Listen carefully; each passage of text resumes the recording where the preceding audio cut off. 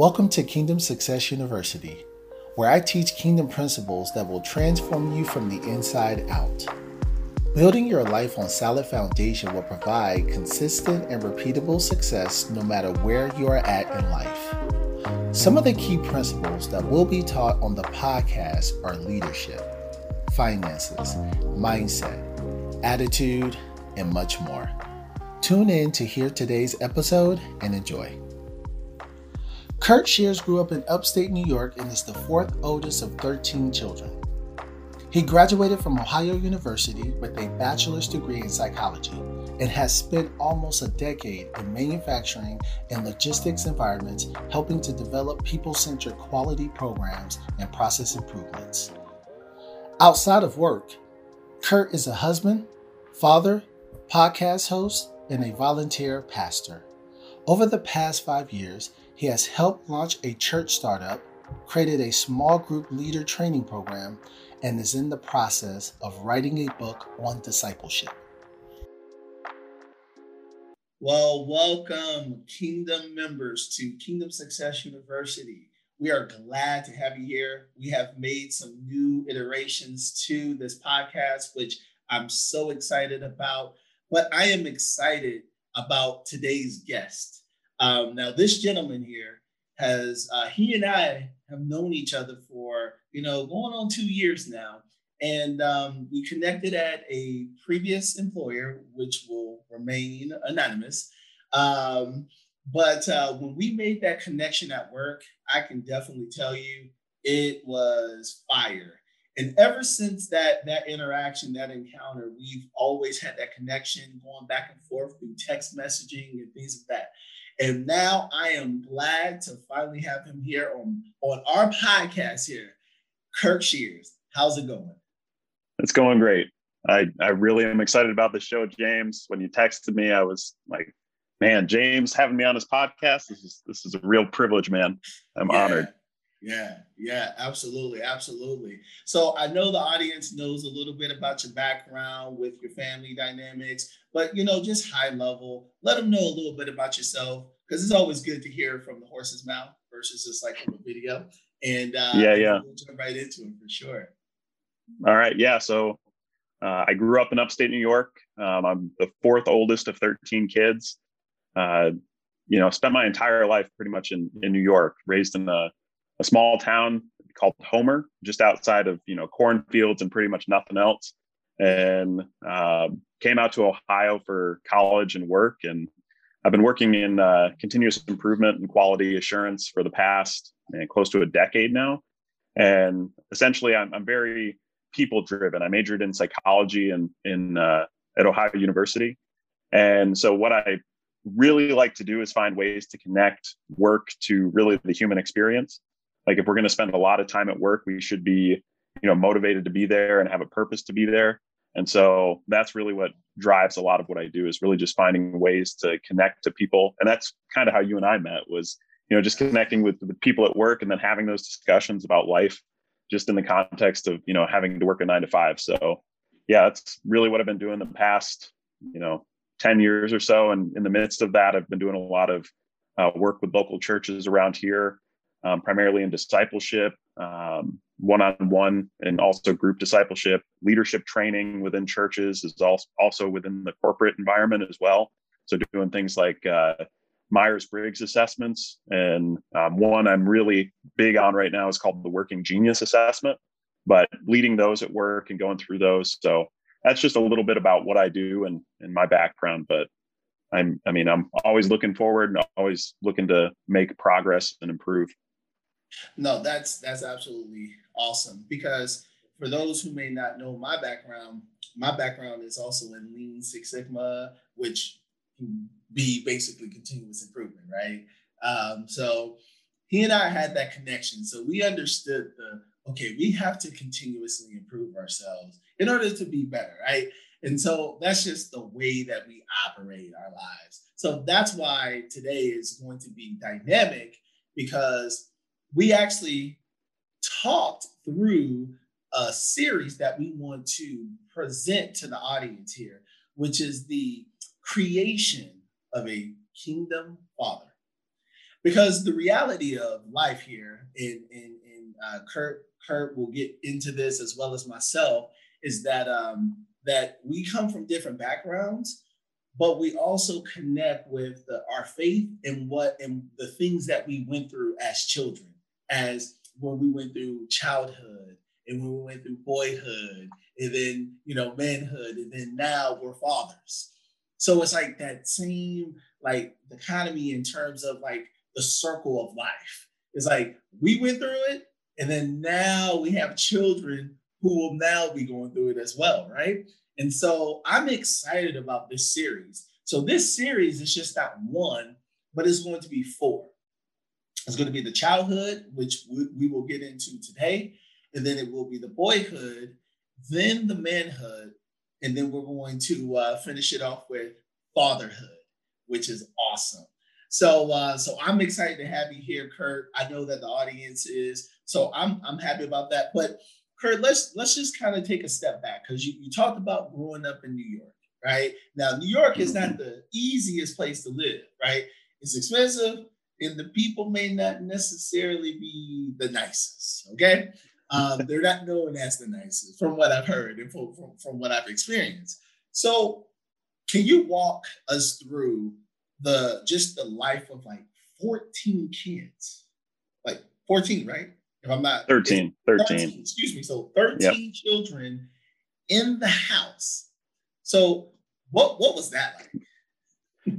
Well, so what was interesting about it is we lived in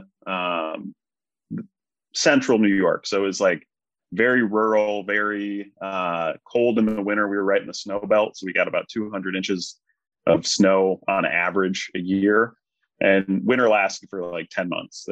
There's like, a couple months of spring and summer, but winter was pretty much all you had up there. And so, growing up in my house, I was number 4 in the order. And so I got to watch most of my siblings be born. And it was interesting because, there was 10 boys, 3 girls, and we were all about 2 years apart. There was no twins, no adoptions. Everybody's from the same set of parents. And so we eventually hit kind of a tipping point where we had a person being born and a person graduating high school. So in the house at one time, there was only ever at most 9 kids, but then there was my parents. So essentially we had 11 people. So growing up, I had, I think at most 11 people in the house, but it was 11 people with 1 bathroom. And so that was a dance of priorities, especially, I learned that seniority was a real thing. So like your older brothers got to sleep in longer, and like you had to wake up early if you wanted to shower and things like that. So it was a very unique childhood from that perspective, but also I didn't know any different. I mean, for me, it was just, I look at it and I had people saying, you guys should have a TV show. And I thought it would be really boring. I mean, we were just a really big lower middle class family at best. And there wasn't a whole lot of drama or excitement. I mean, we weren't all dressed the same or anything. So it wasn't like it was a big, thing that we didn't stand out. There was nothing that weird about us from that perspective, because people think large families mean weird, but we were just kind of a normal house and, did what everybody else did. So Kurt, who was the prankster in the family? Oh, the prankster. Man, that's a good question. I think, from it depends on what you mean by pranks, because my older brother, the next oldest, number 3, he liked to do things to me a lot as far as pranks go, but we were constantly fighting. I mean, like, it was literally, I have vivid memories of wrestling down our staircase. Yes. And like, there was a nail sticking out of the wall and it ripped his shirt, and he was always bigger than me, but it always seemed like that's the way it was, is we were just constantly wrestling. If we weren't wrestling, we were watching TV and then wrestling again. And like, that was the way the whole, my whole childhood went. Yeah, absolutely. It's always one, Mm-hmm. Out of 13, you got to know it's like one person who just loves to prank people, the irritant, Yes, I don't like to call them that, but hey, it's the reality, right? So got you. But so let's take a step back, right? So we're talking about the phases of men, right? And the things we go through. Because what's exciting about this is that most people or most women out here have not experienced or heard from men from a man's perspective, like what we go through emotionally, right? Because we go through phases, right? From an emotional perspective. And what I'm excited about to talk to you about is the emotional aspect of childhood. And having a family of 13 in the house, I know it's just physically hard to really allocate the proper time to say, okay, I need to, hone in on their gifts, their talents to make sure that, that this child is ready and prepared for 18, when this child goes from childhood to boyhood to now manhood, right? So, so this is what I'm excited about. So, scripturally speaking, I want you to really take the audience through what you've been really thinking about in terms of these phases and the phases of men that we go through, and just kind of walk us through that process of how you think about this. Sure. So one of the things when you first reached out and said, "Hey, I want to do this series on fatherhood," I started really thinking about it and going, "Okay, what do I want to talk about?" I have a 4-year-old son, and grew up in this big family. And one of the things I started looking at it, and the way I base a lot of things in life is through the lens of the Bible. And so when I was thinking about it, I was reading in Luke 3, and it's the genealogy of Jesus. And it takes it back from, Jesus and his parents all the way back to Adam is what the genealogy does. And then when it gets to Adam, there's this really interesting phrase that says, Adam, the son of God. And that I'd never keyed into that before, because what it was essentially saying was, the first relationship outlined in the Bible is between a father and a son. And it really struck me because if you look at what Jesus talks about in a lot of his discourses in the New Testament, you see that he talks about the Father and doing the will of the Father and those kind of things. And so when I was really processing that, I said, wow, what's interesting is when you're a boy, when you're born, really you're moving toward fatherhood is the ultimate progression. And so that made me start looking at Genesis because, Adam was the son of God. So what does that look like? And so when you start reading in the Genesis account in Genesis 2, what you start to see is something really, really interesting. And it's the fact that as you read through the creation account of Adam and Eve, you start to see these dynamics of psychology in men and psychology in just general and childhood development. It starts coming out as you look through those initial passages of the creation of man, which to me was really, really fascinating because I had never considered that before or even looked at it. And I didn't even think that that was something that the Bible really had in it. And so when I think about this topic of, being a man and growing up and what am I aiming toward as a man, ultimately, it's this imitative kind of lifestyle of eventually becoming a father.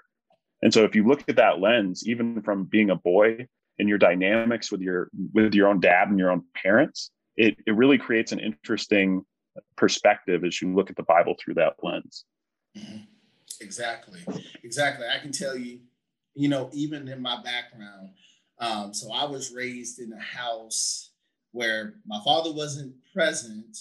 And at the time, my mom was, in and out of jail, and she was going through her stuff.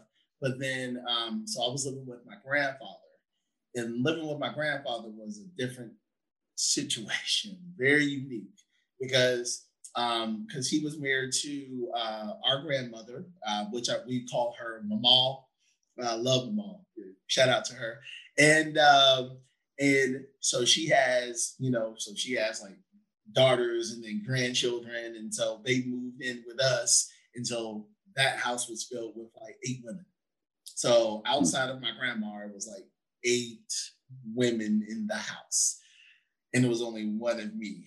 So so I'm on the flip side, right? So I saw firsthand, emotions from that point, right? The transitions that women go through. So So I'm coming at it from a different angle because, hey, you come from a house where mom and dad married, children in the house, so they see that standard of like the relationship, right? The picture, because in Genesis chapter 1, it's it's obviously right. It's God, Christ, Holy Spirit, and then in Genesis chapter 1, verse 26, when God said, "Let us make man in our image," and He said, "Male and female," that marriage is basically the mirror of God's relationship with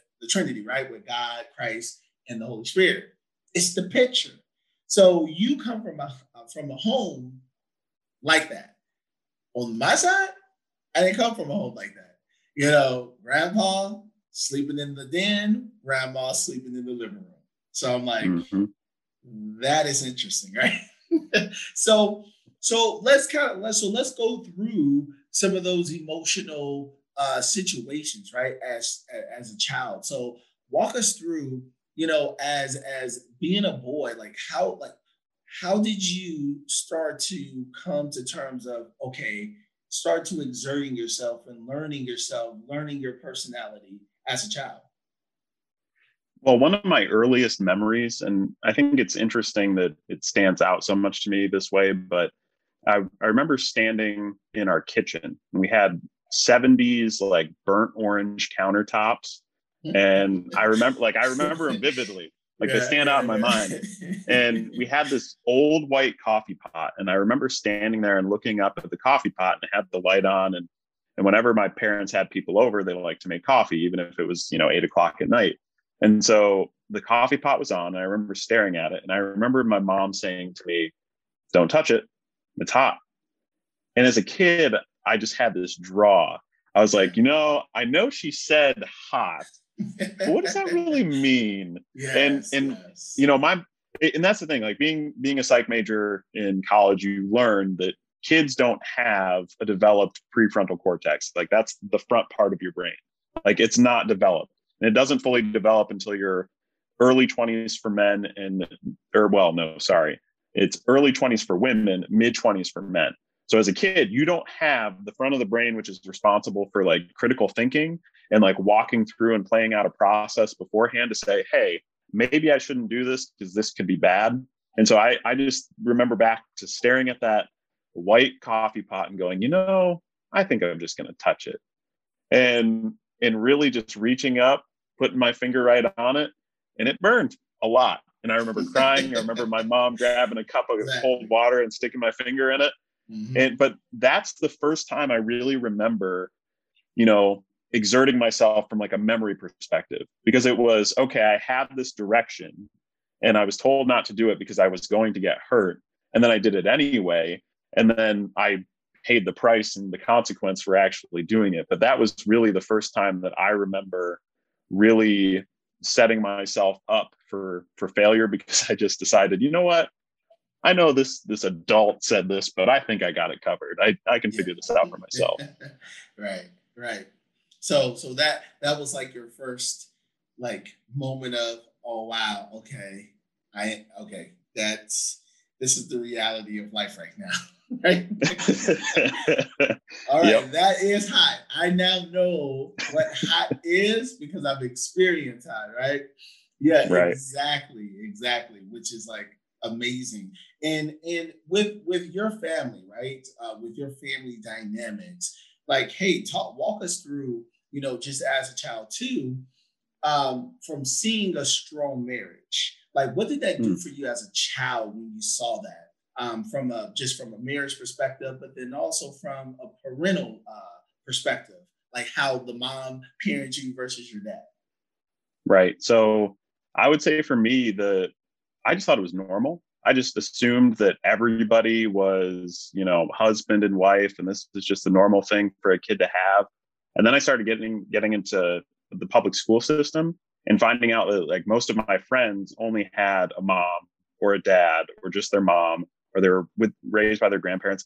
I didn't really know a lot of people who had both parents still in the home. And I mean, we grew up going to church, and there was a lot of people there who, were in married couples. And what's been interesting later on is how many of them have gotten divorced and how many of those families are still not together. And the reality was, my parents being together was kind of a phenomenon that I didn't really see a lot around me. And what was interesting growing up in it was there was two real dynamics between my dad and my mom. Like, I say my mom is probably the most patient woman in the world. And I think to be pregnant for a decade of your life, we did the math once, it was about 10 years of her life was spent pregnant. and so she was extremely patient, and she didn't get angry easily, and she was much more calm. And then my dad was, tended to be more emotional, which was interesting because you would think, from a father-wife or father-mother relationship, that you would have the mom being more the emotional one and, my dad being more stoic. But the reality was my dad was actually, I would say, more emotional from a standpoint of he could get fired up a lot easier. Like, I don't remember seeing my dad cry like most of my childhood, but he definitely, looking back on it, was the more emotional one. And so it was interesting because there was these two pulling dynamics on you as a child.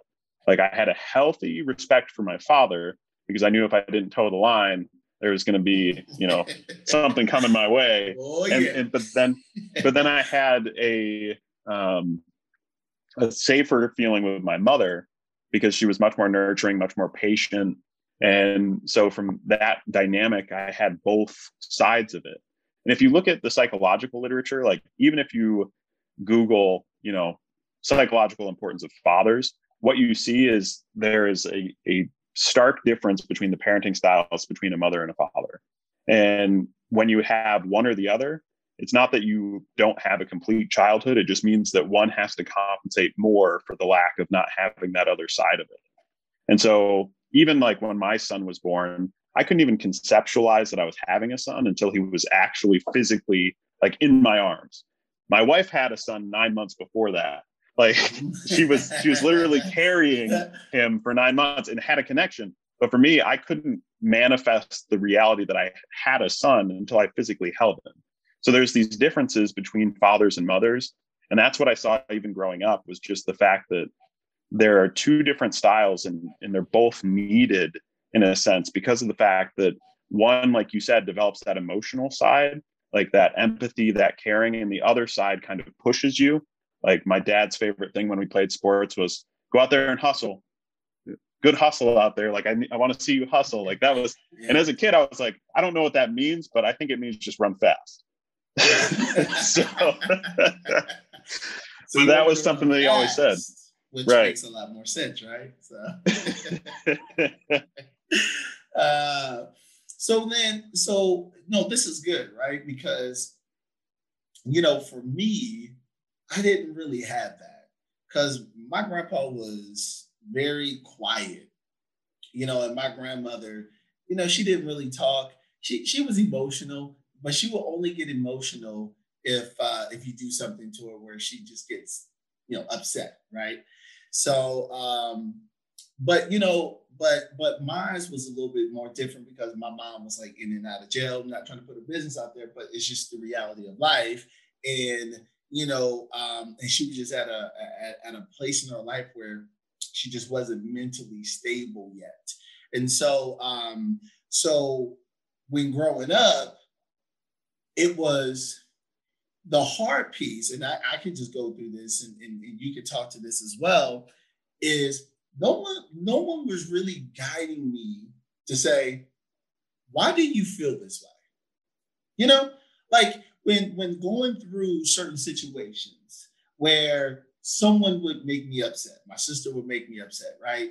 And instead of just saying like, my sister frustrated me and she just, no one sat me down and say, well, why does that get you upset? What is that? And by the way, and there I would go from like 0 to 100, right? Just over any little thing, right? Because as children, you're not really, again, like you said, we don't have that critical thinking there yet. And so it'll go from 0 to 100. But no one was really guiding me through that process, which I wish that as I was growing up, that's the one thing that I did wish that my parents would have done, to say, okay, let's walk through emotional intelligence. So let's talk about that. Like, as a child, like, did your parents really sit down and say, okay, Kurt, we need to teach you about emotional intelligence? Nope, not at all. But I think, honestly, I think that's generational, because I look at my grandparents, and my grandparents were much harder on my dad than, like, my grandfather on that side. He he was a guy who was just really super aggressive from that standpoint, and really super disciplinarian, and you better toe the line. And that was who my grandfather was when my dad was growing up. And so that idea of, even a male figure talking about something emotional, that wasn't a thing. Like, you didn't really address that side of it. And I think even growing up in my household, there wasn't really a lot of sitting down and saying, like, hey, how are you feeling about this? It was more, hey, suck it up, wipe it off, brush off your knees. My dad would say sometimes, he's like, pain's all in your head. And you go, yeah, but it hurts. But he goes, yeah, but it's all in your head. which was technically true. It was technically true. Yeah. But that was the thing, is like, there was no real sitting down and really processing through a lot of stuff like that. And I think a lot of that processing was more amongst, like, siblings. Like, it was more amongst, like, the peer group around you, and kind of talking through different stuff at home with, your friends and things like that. But from a parental perspective, there wasn't a whole lot of, touchy feely stuff outside of affection from my mom. But it was more, hey, you have responsibilities. Like, as soon as you were old enough to pick up a log of wood, we were pitching wood into our basement because we had a fireplace as a kid growing up. And so you had to stack wood floor to ceiling in the back room of your basement. And so as soon as you were able to hold a log, my dad had you out there in a chain gang going, all right, here we go. We're passing the wood. And so from that perspective, I mean, there wasn't a lot of hand holding from an adult perspective. And I would consider myself pretty emotionally intelligent now, but I don't think any of that really was a byproduct of something that I learned. I think a lot of it was more in my personality. It wasn't something that was taught. It was just because I have a natural empathy toward people. It makes me want to connect. It makes me want to find out, why they are the way they are. Yeah. And even I remember, even being a kid, I was playing outside in the snow, and we had built like a snow cave out of, like, with shovels, and tunneled it out. And we had built a slide to go down through it. And I went down, and the thing collapsed on me. And as a little kid, like, that scares you half to death, because you think, like, you're buried alive. And I remember sitting with my mom in an old rocking chair that we had, and asking her a question about something about being born, and if, like, she was there when, like, I was out of the room or something. And it was something that I just remember as a kid asking a really, like, weird question, because I wanted to connect to my mom, but, like, being really, emotionally sensitive to the response of it. And I don't even really remember the question as a whole, but I just remember being a kid and being, like, really emotionally connected from that perspective. Like, emotions and emotionally connecting with people was something that, even because I was probably 5 when that happened, like, I still remember that vividly, and, like, the emotional response to it. So I've always been really sensitive to emotions just naturally. Whereas, like, I can think of some of my other siblings who they're not. That wasn't the case for me. I remember vividly, my grandfather was, and again, similar to your grandfather, a disciplinary. My grandpa would go to the club, drink, and then he would come back, and it would be like 2:00 in the morning. And I already knew exactly, like, the mood that my grandpa would be in, just based upon the steps, right, in the house. So if he took more than 32 steps, I knew, okay, he's upset. He's about to wake everyone up and have everyone clean up this house. And he would do that. He'll just wake you up in the morning. And we're like, what? The kitchen's not clean. The room is not clean. Mop this floor, sweep this. My grandmother upset. She's like, I'm trying to sleep. And so my grandpa was like, you just do it. It doesn't matter. My grandpa also was the kind of man where even if you're sick, you still go to work. Doesn't matter. Mm-hmm. Like I remember one time my grandpa had the flu. And I'm thinking, oh, grandpa about to stay home. Okay, cool. Man, my grandpa gets up and goes to work. And I'm like, what is he doing? Like, what are you doing? And he, like an hour later, he came back home an hour later because his boss had to like force him not to work. He's like, look, you can't come to work. You're not well. You got to go back home. And that's the mindset that I grew up in. And so like the emotional intelligence just wasn't that. And I can tell you, I didn't have empathy for people because my grandpa didn't have any empathy. He just like, look, oh, you burnt your hand? Just don't do it again. You know, that's the house that, mm-hmm. Right? It's like, oh, okay. I was like, but it hurts. I remember vividly at 9 when we moved from Fargo Avenue to Nolan Street, on the east side of San Antonio, Texas.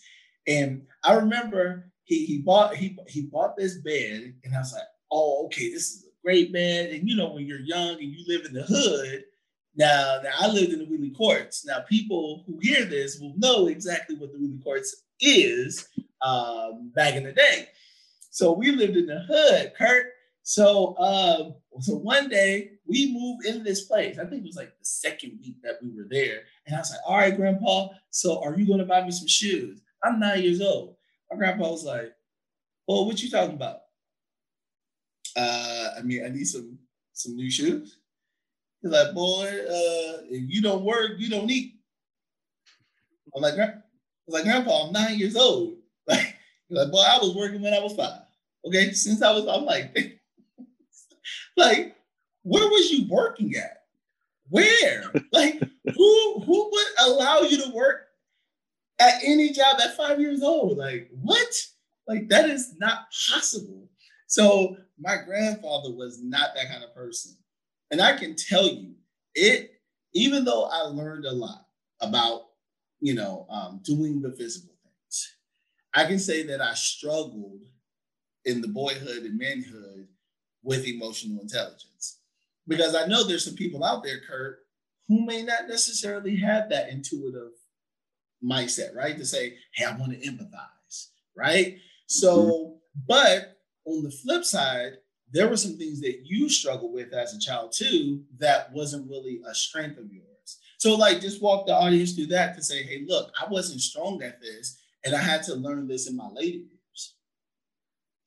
Yeah. I mean, for me, the most vivid thing, especially from early childhood, is I used to stutter. It was bad. I mean, that's another one of my really early memories is standing in my kitchen in my house, looking up at my mom, because as a kid, I was like 3 foot tall. And like, I remember looking up at my mom and feeling this intense frustration because I was trying to get something to come out of my mouth. I was trying to get these words out and I couldn't. It was just, and I was just stuttering. And yeah, for me, it was interesting because I found out years later, my mom told me that the reason I stuttered was because my aforementioned older brother, number 3, he would always cut me off as I was learning to talk. Whenever I would start to talk, he would cut me off and start talking over me. And so I developed a stutter because of it. And actually the stutter ended up going away when he went off to kindergarten. And so it was one of those things where I remember going through that, but to this day, and that's the thing, like people don't think that kids remember a lot before the age of 5. And most of the time you don't, unless it's a really emotional memory. But the reality is the stuff that's happening up to that point, your personality is just mostly established by the age of 7. So that's a really important thing to realize, is like your personality and who you are as a person is primarily established by the age of 7. And so when you look at it from that perspective, one of the things that still irritates me to this day is if I have to repeat myself more than twice.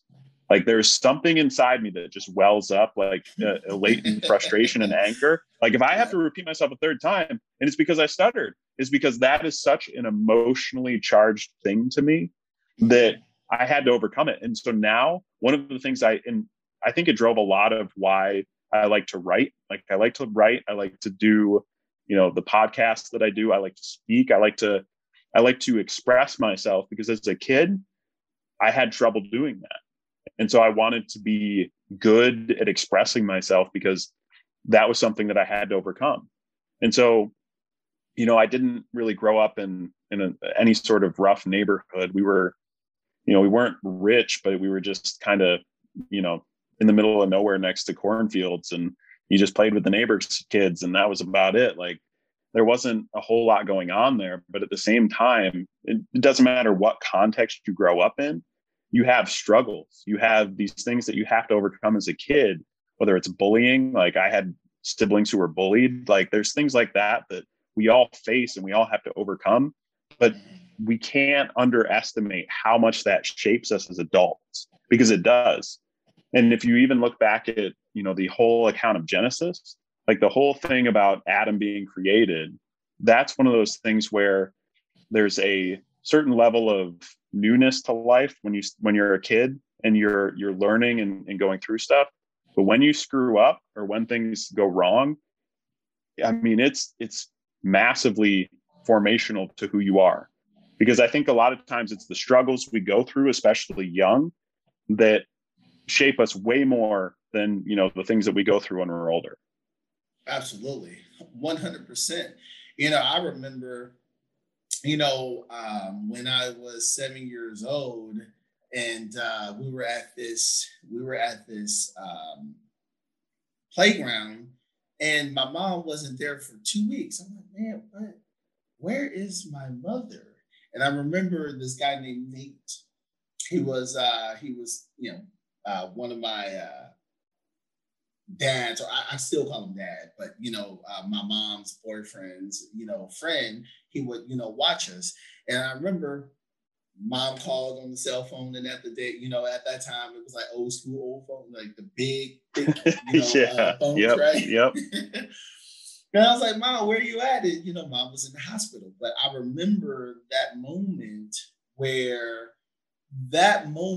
was when our lives changed drastically, because we were living in Sunrise. At the time, it was a suburb area in San Antonio, Texas. This is where a lot of the Caucasians were living. But hey, African Americans was moving there who made good money. And so it was a nice area. And I remember the moment that we moved from that to the east side, which was the ghetto side. Okay, I'm not knocking that. I'm just saying what the reality is that's when life changed, to say, whoa, okay, that's a transition, right? And when a child goes through a traumatic transition like that, along with, being around people who may not necessarily be good for your children, like selling drugs or doing drugs or drinking, things of that nature, that it really puts things in perspective of the things that people go through. And what I want the audience to really see is that it doesn't matter what race you are, right? It doesn't matter, because there are people, that are Japanese, that are Chinese, that are Asian. It doesn't matter. There are people who are going through struggles. And, the thing is that you got to fight through them. Right, you got to fight through them, and as a man, right? Kurt, let's just talk about those struggles. But then, as a child, what is that emotional? Obviously, you were angry, right? You're stuttering, right? You're I really want to communicate to you everything I know, right? Right, right. But then there's other things too, right? Where, hey, when as a child you start to notice the opposite sex, right? Or you start to notice certain things, right? Like you said, when you start to go to public schools, you notice things differently. So what was that transition like? Where as a child, okay, we're here, this is great, mom and dad are married, golly family, we're tight. Uh-oh, majority of my friends is only, where's your dad? Where's your dad, Kip up? I ain't here. So how was that? I mean, for me, I didn't really have a lot of close friends growing up. I mean, we were pretty sheltered from a standpoint of, it was back when, you know, the late 80s, early 90s, when like evangelical America was like, hey, having unbelieving friends is a terrible idea. And so like my parents were really like super uptight about that. And so I remember having mostly friends who were either older or younger than me, because it was about how many kids the church had. And then you would just, you know, latch on to whatever the kid group was closest to you. And I distinctly remember the problems that caused, because like my older brother didn't want me hanging around with his friends because those are his friends and I was just the tag along. And so it really created a situation where I look at a lot of my younger years, and it makes a lot of sense why I got into things like reading and really getting more into like internally myself, and really having a fear of other people because of the fact that, you know, hey, you're not supposed to hang out with non-Christian kids. And so it really kind of affected the way that I engaged other kids in school. And I even remember, you know, an apprehension about going to other kids' houses and things like that just growing up. And it was really tough from that perspective, trying to engage other people. And so how that resulted was the really outgoing people, like my friend John growing up. I remember I met him in 5th grade, and he came to the fence at the back of our house because there was a park behind our house. He came to the fence, and I think my little brother comes in and goes, "Hey, some kid's here looking for you." And so I go out to the fence, and it's this kid, John. And I was just like, all right, hi, who are you? Why are you here? And because John was outgoing, he just entered my world. And it was like, it took people breaking in. And really, I would say John was a key part of, you know, me meeting people socially from there on out, was because I needed somebody to come into that. And what was really interesting about all of that too was like, one of the first things he said was, "I'm going to take your sister to prom." And this was like 5th grade. So my mom was immediately suspicious of this kid. so like, but that was really, it was an interesting part of it, because again, I think when we get into these faith-based environments, right, we tend to think that the world outside is danger and we need to circle the wagons. So my experience was, that's the way it was, is we were really circling the wagons. We were making it, you know, hey, you just stuck with your friend group. And so what it resulted in is a very, I'd say, vibrant inner life. Like it was much more, a lot of things internally. And so I'm much more prone to be an introvert, because I don't want to interact with people. But again, that's a lot from my childhood, because there's a natural fear of rejection and a tendency to be uncertain about the people around you. And so from that sense, I mean, it was very difficult for me to really interact. And so that was something that, again, your childhood and how you interact with the people around you really shapes later on in life your tendencies for even being introverted or extroverted. What 100%, right? Because I can tell you, I always wondered with my personality, like, because I'm so extreme about like things that I do in terms of like the word and studying. Like I'm a grinder. Like that's just always been that's been instilled in me. My grandpa, you know, he would wake me up at 6 o'clock. We're going to cut these bushes, and you know, and it's not the trimmer like the wireless trimmer. It's actually the cutters, right? The little like the actual. Like you have to manually cut the bushes, and I'm like, Kimbo, that's what we got to do today. He's like, yeah, and you know, in Texas it is hot. Like it is hot, right? So we had to get out there ahead of time. And I'm like, man. And so I would have to go out there and these bushes, and it's always interesting. We had the long bushes. Like I'm thinking like, okay, we had like short, small, okay, no big deal. We had long, like this thing had to be at least about 6 feet, 6 feet long. I'm like, man. And we will be out there for 2.5 hours cutting those bushes. And then we have to like rake up the leaves and put them in the trash. And I'm like, man, when I get older, I'm not doing this anymore. You know what I mean? Like, where's my life? Like, where's my childhood life? Like, why do I have to do this? Right. So my life was a little bit more different, right? Because hey, we as a family invited everybody. We're like, hey, everybody, next to the neighbor, don't matter. Hey, bring them in, we good. But there was like no vetting process at all, like no qualifiers, that like that. Now, obviously, my mom would like say, hey, this, you don't want to hang out with this person, whatever. But for the most part, when growing up, my mom did like, all right, shield us a little from those kinds of things. But getting into boyhood, which is not today's series, that actually changed drastically, but you're absolutely right. And I can tell you that, like you said, introvert, extrovert, even when the way that kids speak, like for instance, this is a great example. You know how you talk to your children, how like some people talk to their children, and I've seen this a lot. Like how some parents talk to their children, like their children, like, oh baby, how you do it, right? Right. What's interesting is that I've never talked to my children that way. Now I would probably say, you're so cute. And they're like, right?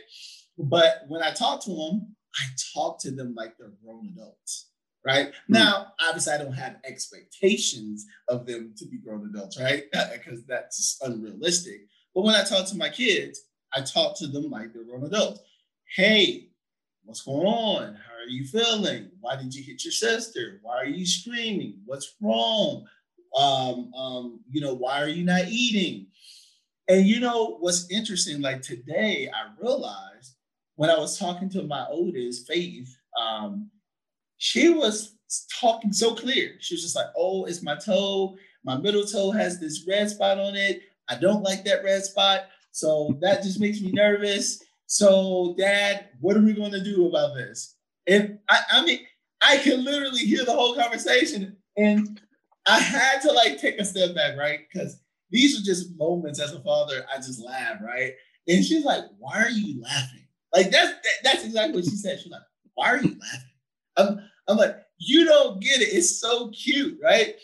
But I realized I don't talk to my kids like they're kids. Their mother doesn't talk to them like they're kids, right?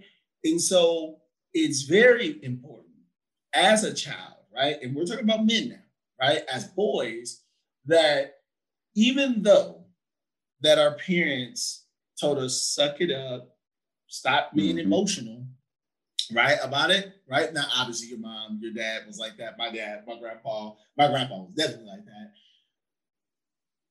I'm here to say that doesn't help, right? That actually causes more issues, emotional issues in the long run than it does solve a problem in the short run, right?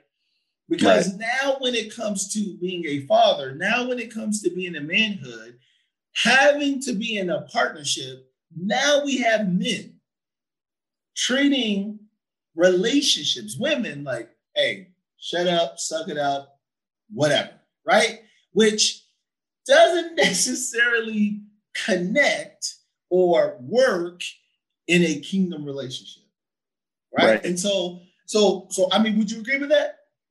Oh yeah, absolutely. I mean, the big thing about relationships, and this is something that I notice at work all the time, the main problem in every business, the entire reason I'm employed is because people are terrible at communicating. Like, that's the entire reason I'm employed. Like, the truth of it is, like, because people are terrible at communicating, one, they either over communicate or they under communicate or they don't communicate with the right people.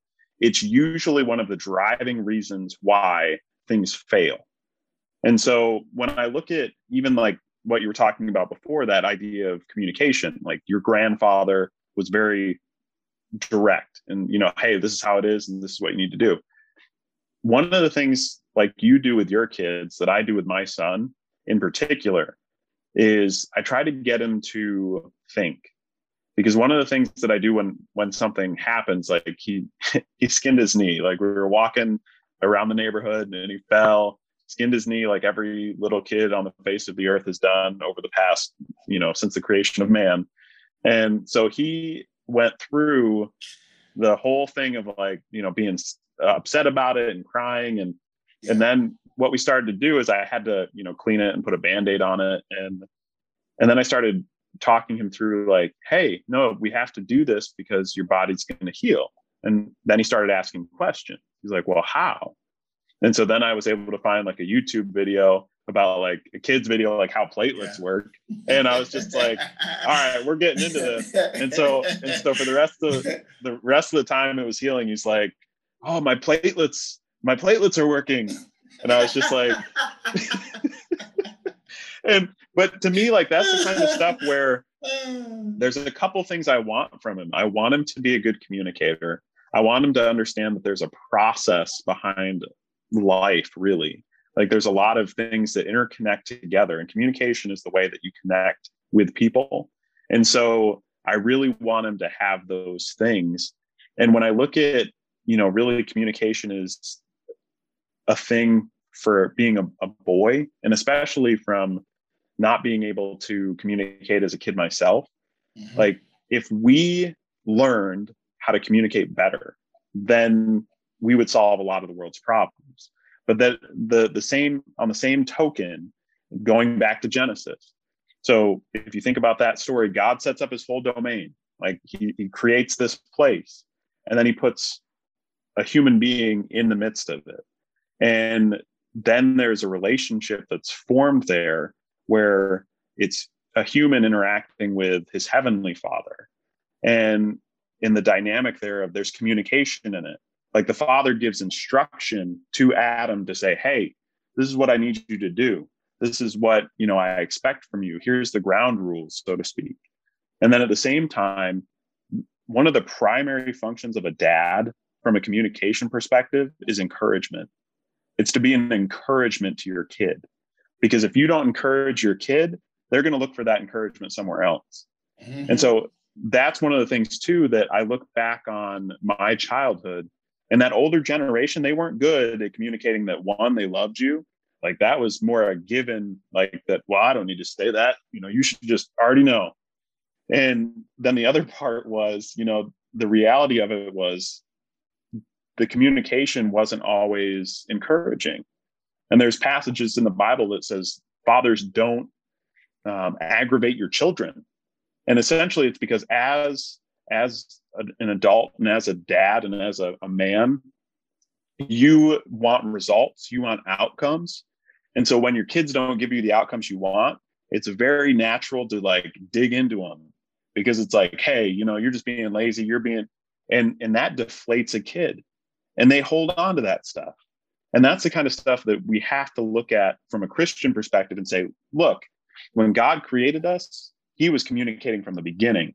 It says he spoke and creation came into being. So communication is at the core of the universe. And so if you think about it from that perspective, why do we fail so much? It's because we don't communicate. And if we don't have a connection with God, we're going to fail to communicate in general, just because of the fact that we don't have our life centered on the right stuff in order to imitate it, in order to be effective in who we are. And that goes for both men and women, because it's really, we have to align to something greater than ourselves, or else we're just directionless. I'm in 100% agreement with you. And that's what's happening out here in the world now. It's a lot of directionless people that portrays like they're going somewhere, but they're going nowhere fast, right? You're a hamster on a wheel, going nowhere fast. And with that, I want to thank Kurt so much, because I know that we got in so much, and this is all going to seep into everything that we do. So just to let you know what this is going to look like. So this is going to be broken out into 4 different parts. So this part is the boyhood phase, the childhood phase, excuse me. Then the next one will be the boyhood phase, where we'll talk about the things that we go through as boys, right? Where now we're learning about girls, and even interacting with friends who are now being intimate with women, right? And we have to talk about this because it's a fact of life. It's just what it is. And so we want to talk about those things, because that's going to really help, people out here to understand what we go through. But then we'll talk about the third phase, which is the manhood. And this is going to be very interesting because Kurt and I have lots of experience in that, right? And then, the fatherhood, which is definitely amazing phase. But in each of these phases that we talk about, hey, we are going to provide some type of guidance, some tutorials, right? Some information for men to really just, hey, how do I now equip myself to be a better father, if those who are fathers, but also for those who are not fathers, hey, how can I just be a better person in a relationship, right? So we want to provide that kind of information for you, because it's just a lot to get into, and we will not be able to get into every single piece of this. So Kurt, I want to thank you so much for joining us to talk about this very, very important phase of men's lives. Because again, it's not spoken on a lot, and I don't see it a lot on TV, and I don't hear it on TV shows, but we are made fun of all the time. Like, oh, he don't know what he's talking about. But you know what? We do know what we're talking about when we're centered on Christ, for sure. But with that, please subscribe to Kingdom Success University, the podcast and YouTube channel, and you have a great day. Thank you for listening in on today's episode. Please subscribe to the podcast and YouTube channel.